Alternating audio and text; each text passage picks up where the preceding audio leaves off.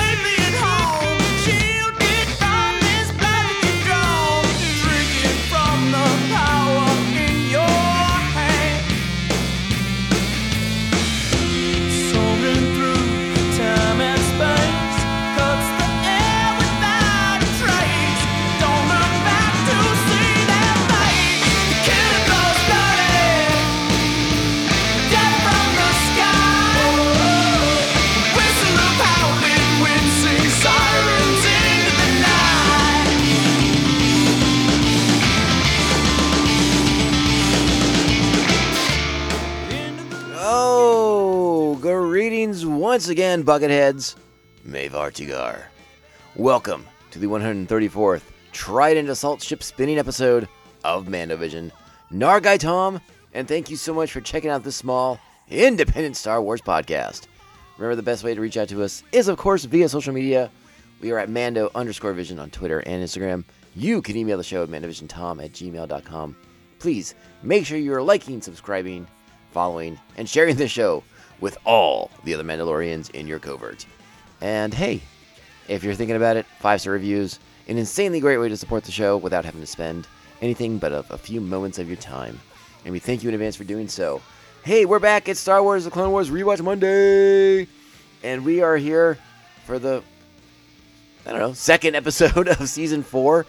We're still in, we are in the second episode of this Mon Calamari trilogy that's opening the season, getting to meet young Prince Lee Char and kind of exploring some of the internal politics of Mon Cala. You got the Mon Calamari people, you got the Quarren people, and the Separatists inserting themselves, creating a civil war type situation. Not the first time we're seeing something like this in an episode of Star Wars The Clone Wars, where Count Dooku and his forces sort of come in to act as a catalyst for internal strife on a planet that is loyal to the Republic. So, you get a little bit of that, but this three-parter doesn't focus too much on the politics. It's really about the making of a good leader, of a good ruler for the people, and we're seeing those struggles with Lee Char in these episodes. He learned an important lesson about learning how to fall back when it's time to retreat, when it's, instead of engaging in combat that would result in your forces and your people needlessly dying. This episode continues that, and it's right on Front Street with the Jedi Fortune Cookie for this episode, where it's a I have it written down here, I swear I do. Excuse me.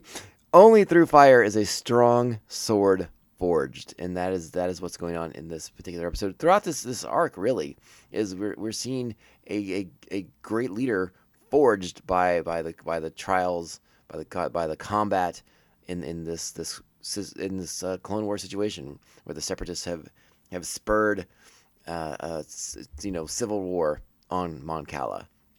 So we're seeing how Lee Char deals with that, and how he's going to come out the other side of this and be a great leader for his people, and bring both the Mon Calamari and the Quarren back together again. So yeah, I said it already. This is the second episode of the season. This is Gungan Attack. Original air date was September 16th, 2011. Again, much like the first episode, they put them out, big hour-long season debut to give you the first two episodes right off the bat. Our plot for this week: The Mon Cal and the Jedi are hiding beneath the underwater capital city of Mon Cal. The Jedi Council calls on the help of the Gungan army, led by Jar Jar Binks.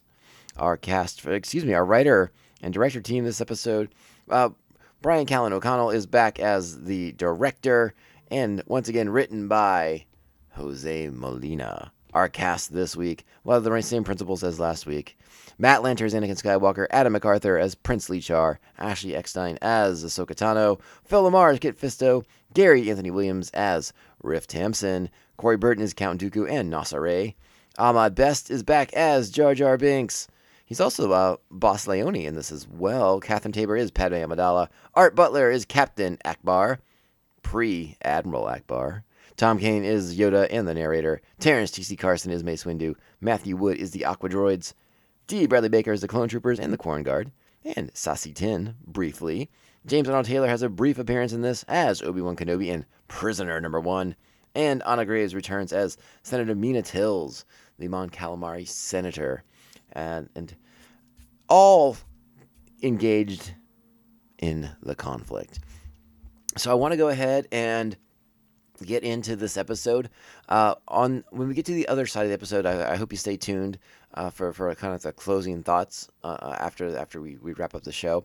There is something that's happened in the world of Star Wars that I wanted to talk a little bit about. I don't know. You may have already read about it. We may talk about it. This may be the first time you hear about it. But yeah, stick around to the other side of the episode break, and we'll talk a little bit about some Star Wars news that came about very, very recently as I was prepping to record this today.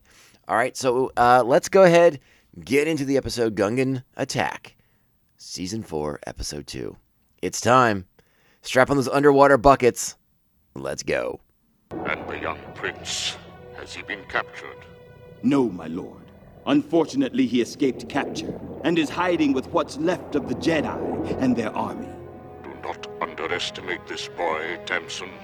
He must not become a symbol for the Mon Calamari people to rally behind.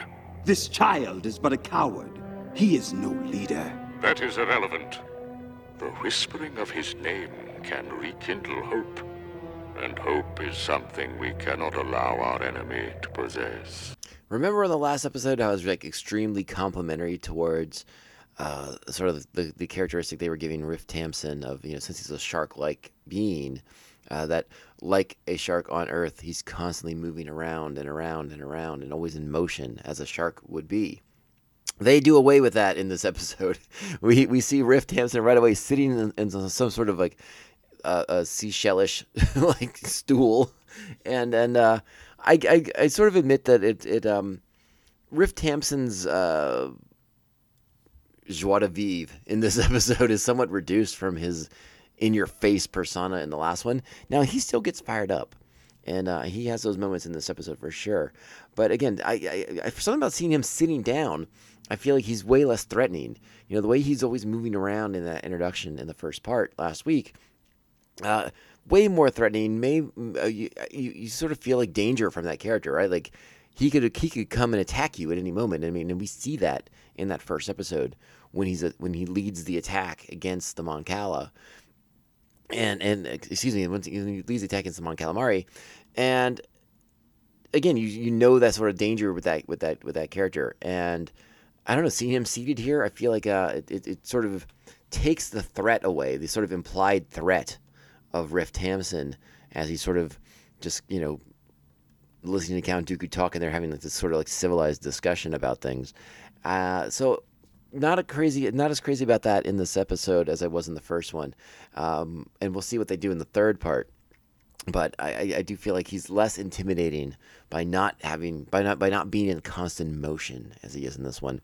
And here we're getting a sort of an update on what's going on from the Count and our Quarren contact, who thinks that, they're just going to help me depose of the Mon Cala King, and then the Quarren will rule the planet, and that's not how it's going to work. And I think we can all sort of sense that coming. And the Quarren seems a bit miffed at the notion that the Mon Cala prisoners they've captured. The Mon Cala prisoners they captured. Of course, they captured them. But the Mon Cala prisoners, they are sending women and children as well as the soldiers to the internment camps at the bottom of the kelp beds there. and he seems a bit taken aback by that. Like, again, another character who realizes that making a deal with Count Dooku is not the bargain they believed it would be, and not going in their favor. So yes, a bit distressing. So what we go to next. Actually, I should mention, I do like the line that Count Dooku ends the conversation with. The portion of the conversation with Tamsin about how they do not want to give their enemies hope, and that hope must be crushed. That's why it's so important that they capture Lee Char and not let him be a symbolic leader. Whether he's actually an actual good leader or not is to be determined. But they can't risk him being a symbol of something either. It's like a martyr to the cause, basically. So I liked that bit of dialogue there from the Count, sort of underlining the importance of capturing Lee Char. From here, we go to where the Jedi remnants and the Mon Cala soldier remnants are hiding out, and they are issuing, they're on a holocom with the Jedi Temple on Coruscant, attempting to get more backup. It's such an interesting aspect of these 3 episodes in particular, how so much conversation is occurring underwater. And I sort of like the fact that Star Wars doesn't bother to tell us the hows and whys of the way sound is moving around in the ocean, how our human characters who are helmeted in their suits are able to hear. I would assume their helmets have something to do with it. But even just the communication between other characters is not really explored in any significant way. Though there is a stretch of this episode when Kit Fisto is attempting to, get some crafts and rescue some clone troopers, that it goes very, very quiet, and it seems very, very still of the ocean in that sequence that I really, really did enjoy.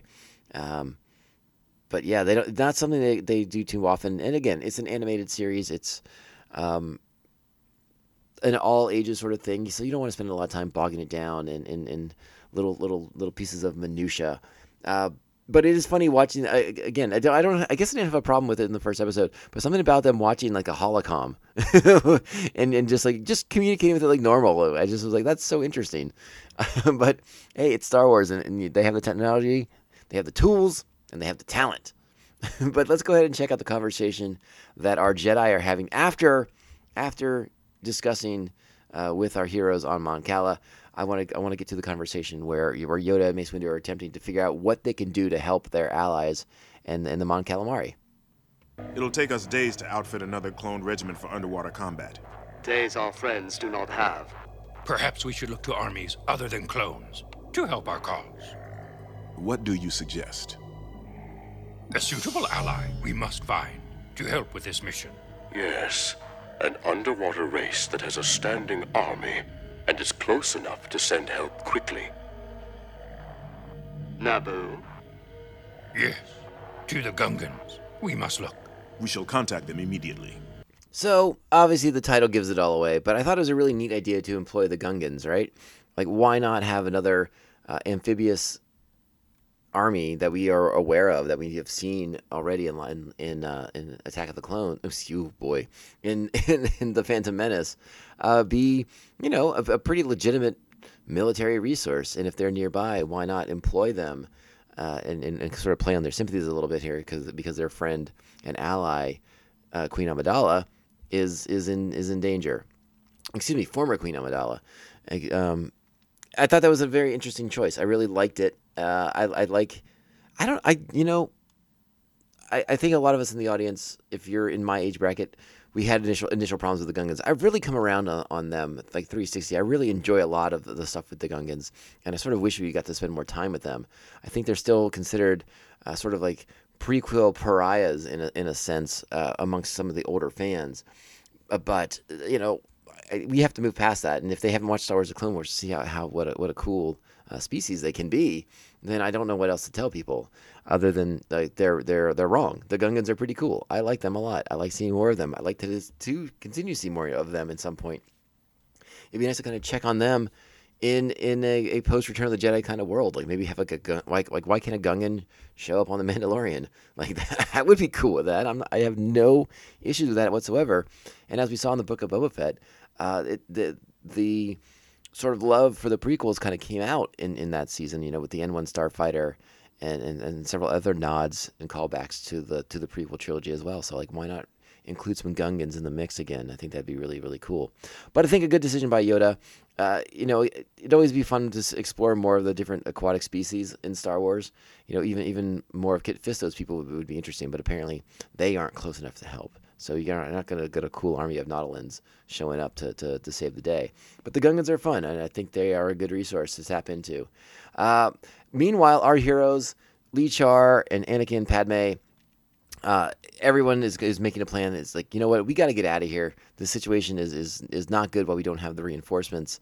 We're in a bad situation. We should get up to our ship, our Republic, carrier that brought it. It's not a carrier, it's a cruiser that brought us here, like the Counselor ship, like the one we saw Qui-Gon and young Obi-Wan arrive in the Phantom Menace. This is what they have waiting for them on the surface. So let's get back up to that thing. Let's get the heck out of here while we gather resources and reinforcements to come back and get back into this war, liberating the Mon Cala people. So that's the plan, and this is where I talked to that sequence I talked about with Kit Fisto, where he goes off to sort of cause a diversion that would allow them to get up to the surface and grab a couple of those mini subs at the same time. Again, it's a great sequence, but our shark-headed friend Riff Tamson sees this as obvious. So let's check it out once Tamson learns out what's going on. Sir, the Jedi have reappeared with the Prince. They are headed to the surface. Predictable. Let them get within sight of their ship.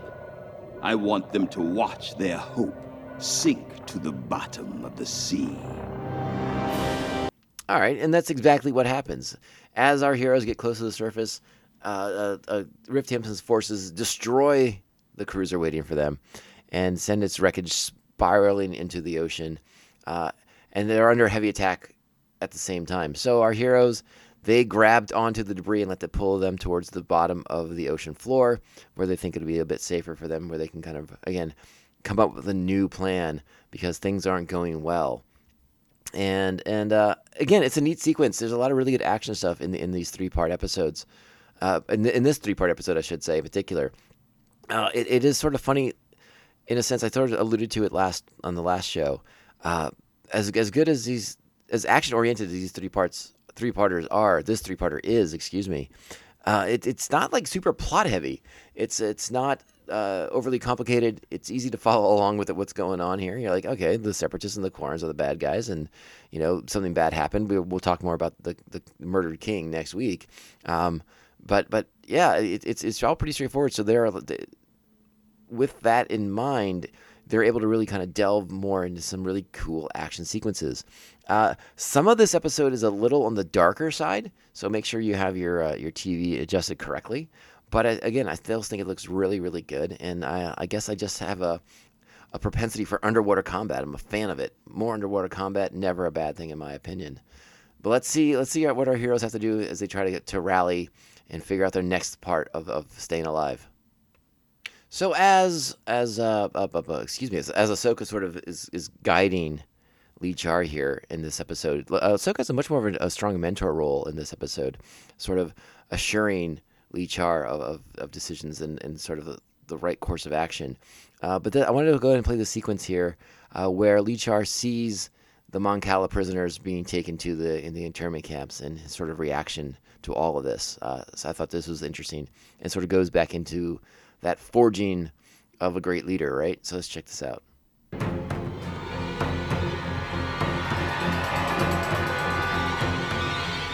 So many prisoners. Where are they taking them? To become slaves. I can't believe No Sarai and the Quarren agreed to this. Count Dooku rules here for now, not the Quarren. What you see, Prince, is the future of all the people on this world. Mon Cala and Quarren. All slaves for Count Dooku.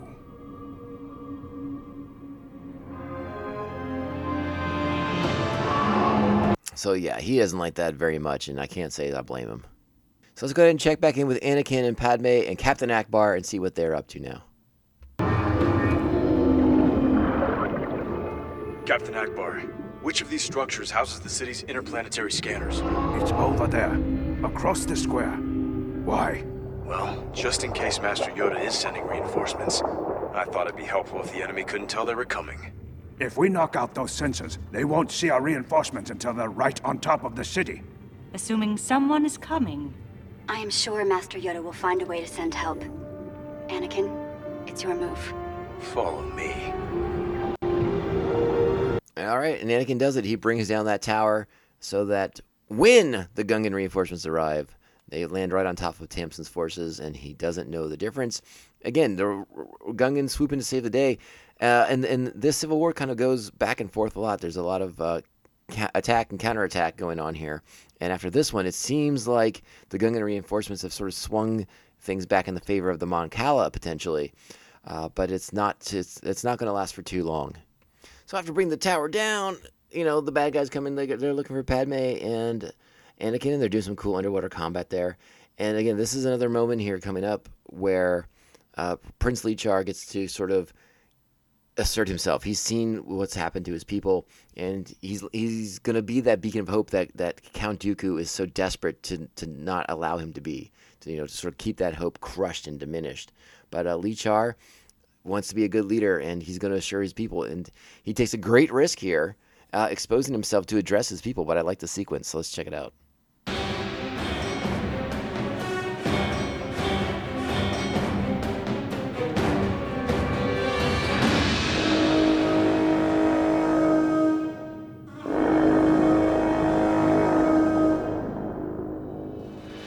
Oh no, the prince, hurry! Yeah, Ahsoka didn't like that. Prince, he's alive! Look there! People of Mon Cala, all people of Mon Cala who would not be slaves, have hope! We will fight for you, Prince! You will not be prisoners much longer. Okay, I think the show is over. The guards will be coming. We have to go. And again, they come under fire pretty quickly here, but I think it's a brave and bold sentiment from the young prince. And again, going back to our Jedi fortune cookie and the forging of a great leader, it's all right here. But this is where everything comes onto Front Street, right? And all the forces are coming into play. The Gungans arrive to save the day, and it looks like it's turning, but of course it's not turning in our heroes' favor because this is only part 2 of 3. So let's see what happens next. Tamsin? Tamsin, come in! Where are you? The Republic reinforcements are overwhelming our defenses. We must retreat! We must retreat now! I warned you this attack was coming. Where are the Jedi concentrating their attack? There are 2 groups of Jedi, one in the lower city center, and 2 releasing the prisoners near the coral base. The prisoners? The Prince must be with them. I'm committing the reinforcements that Count Dooku sent to the attack. He will not escape this time. All right, and so what that means is they're deploying the Trident attack ships down here. They're submersible vehicles. We've seen them in previous episodes, and the Assault on Kamino episodes. So we know they can do some serious damage. What they are employed in a very different way in the sort of climax of this episode, and this is probably sort of like the one area of this particular episode that I sort of am not super crazy about, because Tamsin's plan involves using the Tridents in sort of a spinning maneuver that creating these sort of like underwater whirling vortexes. To sort of cause chaos and disarray and throw the Gungan and Mon Cala forces, across the floor of the ocean and scatter them around. He's also using it to isolate certain members of this resistance, right? Like particularly Lichar.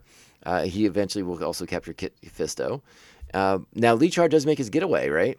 But it's at the expense of Kit Fisto being captured, and all the other forces being captured too. It comes down to Ahsoka and Lichar making their escape, while everyone else has come under has been captured by the Quarren / Separatist forces here, as Riff Tamsin has sort of salvaged the day for the Quarren and the Confederacy here.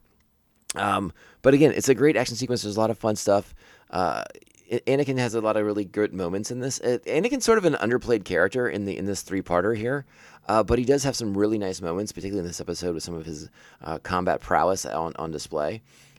be sure to check that out, particularly when he goes to disable one of the tridents by severing one of its limbs. A really good sequence, and he loves bisecting droids. It's so much fun for him. But yeah, we are at a pivotal state as our heroes are about to be captured, and the day is about to be ruined. But I do want to go back just a tiny bit, because when the vortexes are first employed, again, they were used to isolate characters, right? So you get sort of the first time Riff Tamson is able to really engage in a sort of combat with Lee Char, and you have to wonder a little bit about the way that Tamson shoots himself like a cannon. He's going right for the young prince, but it's not in the way that we saw him attack people in the previous episode.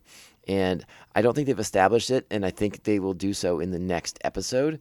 But Tamson needs the young prince alive. He can't just kill him. You can't martyr him. So that's why you see Tamson coming at him with his hands, as opposed to just lunging with his giant jaw.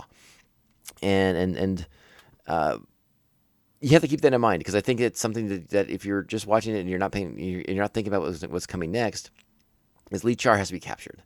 That's what has to happen here. That has to be the next phase of the plan. And I think we come to see that kind of fleshed out a little bit more in more detail in the third part, which again we will be covering very, very soon. But eventually, with the help of Ahsoka and Kit Fisto, Lee Char is able to get out of there and make his escape, while Kit Fisto engages in a pretty cool combat against Riff Tamson. And there's a part in that sequence where Kit lands a blow that sort of like unhinges Tamson's jaw, and you get like this kind of cool moment where Tamson's kind of like just shifts and clicks his jaw back into place. And I just thought it was a really neat little moment for that character. Again, I don't know if that's a shark trait or not. I don't know if they can unhinge their jaws like the way snakes can, the way some snakes can do. But again, I thought it was a neat little moment for that character, and I liked it a lot. But yeah, it doesn't go well for Kit. It doesn't go well for the rest of our heroes. And Ahsoka has to be the one to sort of, again, be that mentor for young Prince Lee Char, and give some sage wisdom that she's earned and learned over her course in the Clone Wars. Now you and I are the only ones left. I'm sorry, Lee Char. I know what I must do. I know my people need me. I just don't know how to win this war. Look, I know you're scared, but you can't let your fear control you. Aren't you scared? I used to be. All the time. Until I realized that if you make decisions out of fear, you're more likely to be wrong. I will unify Mon Cala again. I promise. We have to go.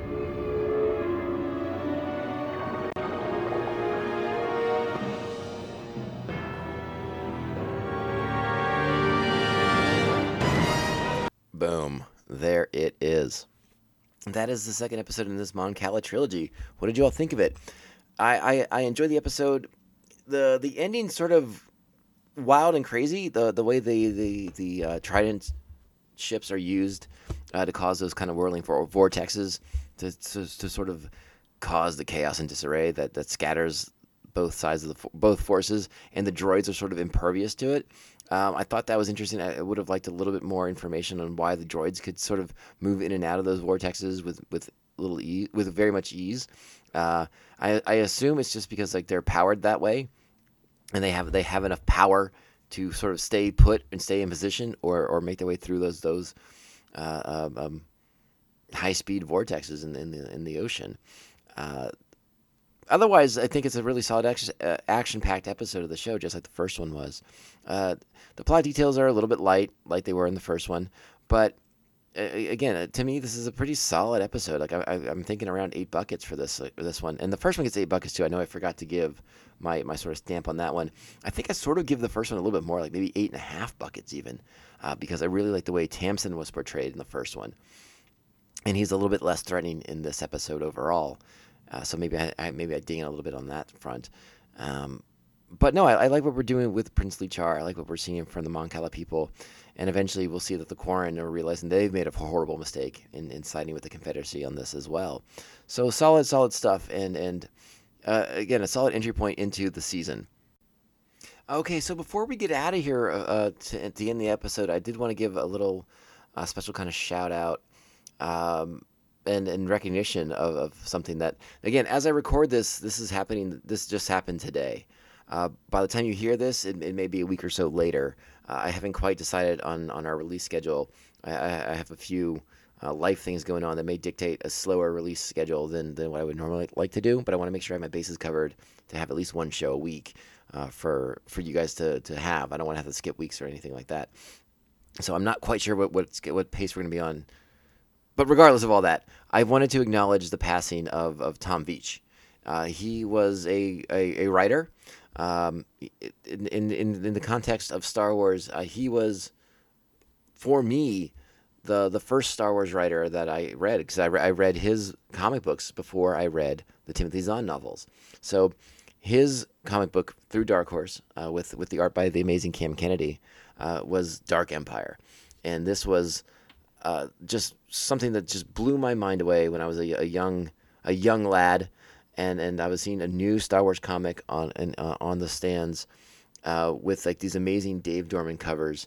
And it was like Luke Skywalker, but it looked like he was in like a Darth Vader-esque kind of suit, and this whole thing was going on. I mean, it just captured the imagination so completely. And then you read the comic book, and you're reading about your characters, at like 5-ish years after Return of the Jedi, and Princess Leia and Han Solo are married, and they're getting ready to have a kid, and Luke's trying to figure out the right path to be on for the Jedi.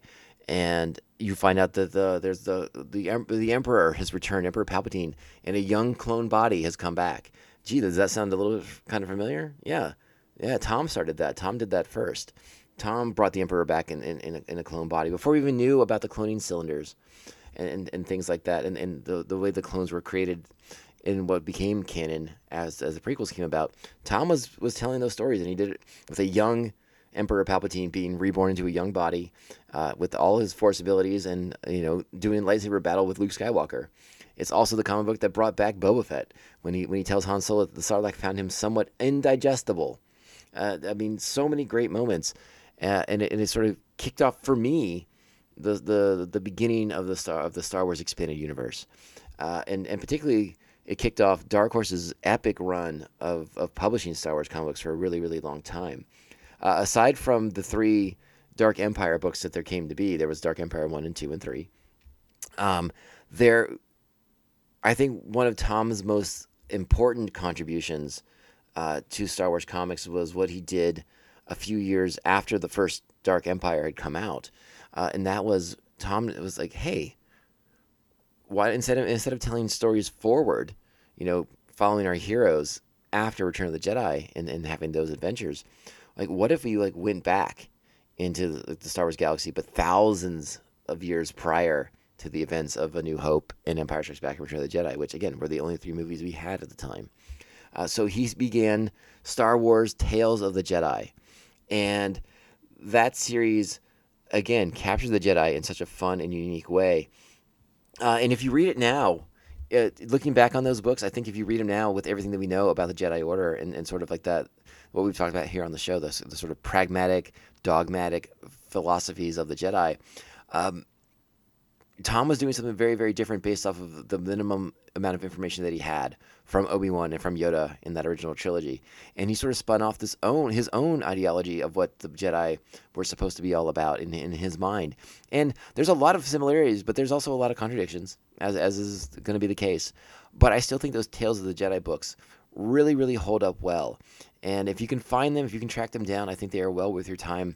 And the series spawned like an entire mythology. It grew into Jedi versus Sith books and the Sith War and the Freedom Nod Uprising and Ula Caldroma. I mean, like so many really memorable characters and so many memorable events depicted in the pages of the Tales of the Jedi comic books.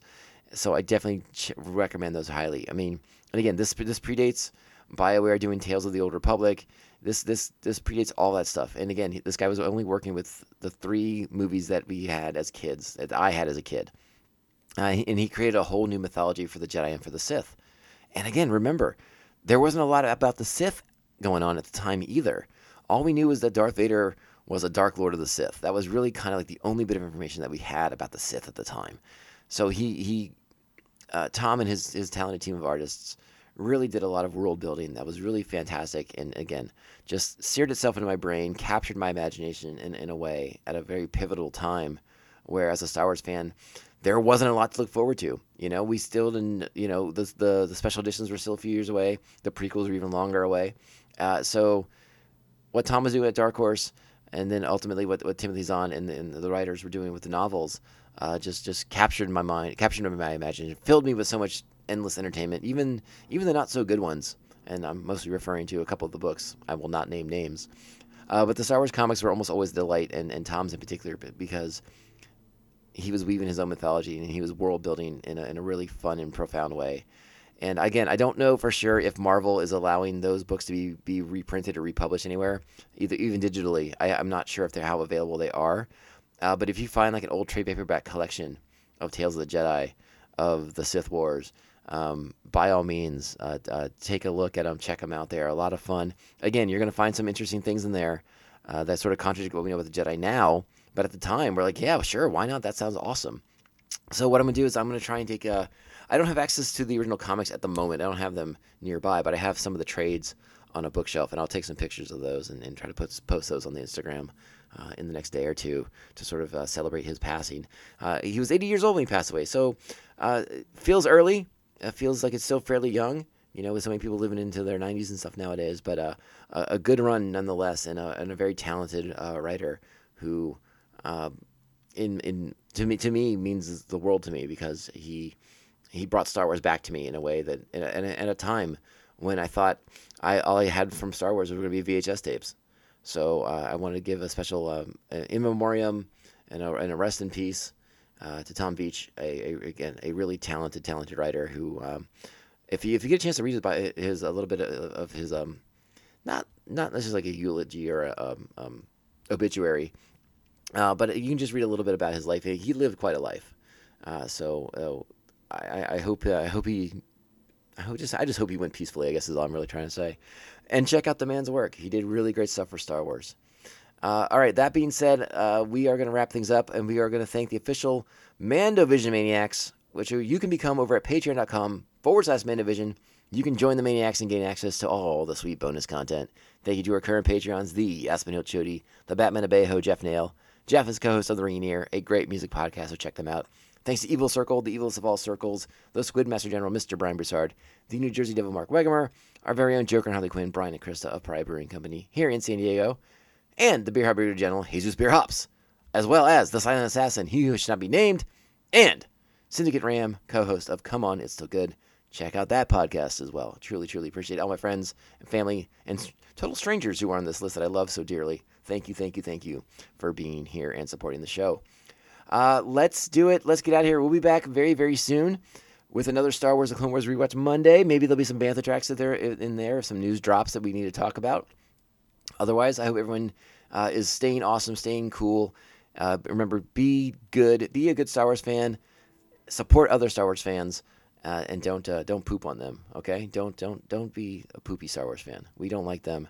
And if you really want to get nuts, start unfollowing and blocking and muting the poopy Star Wars fans that are out there on Twitter and on the Instas and whatever like that. We need to cleanse ourselves of the negativity that exists out there in the fandom. And if we stop supporting these people, maybe they'll go away. Probably not, but at least we don't have to listen to them anymore. And that's the good news. All right? So everyone, take care. We'll talk soon. And remember, this podcast can only end one way. This is the way. This is the way. This is the way. This is the way.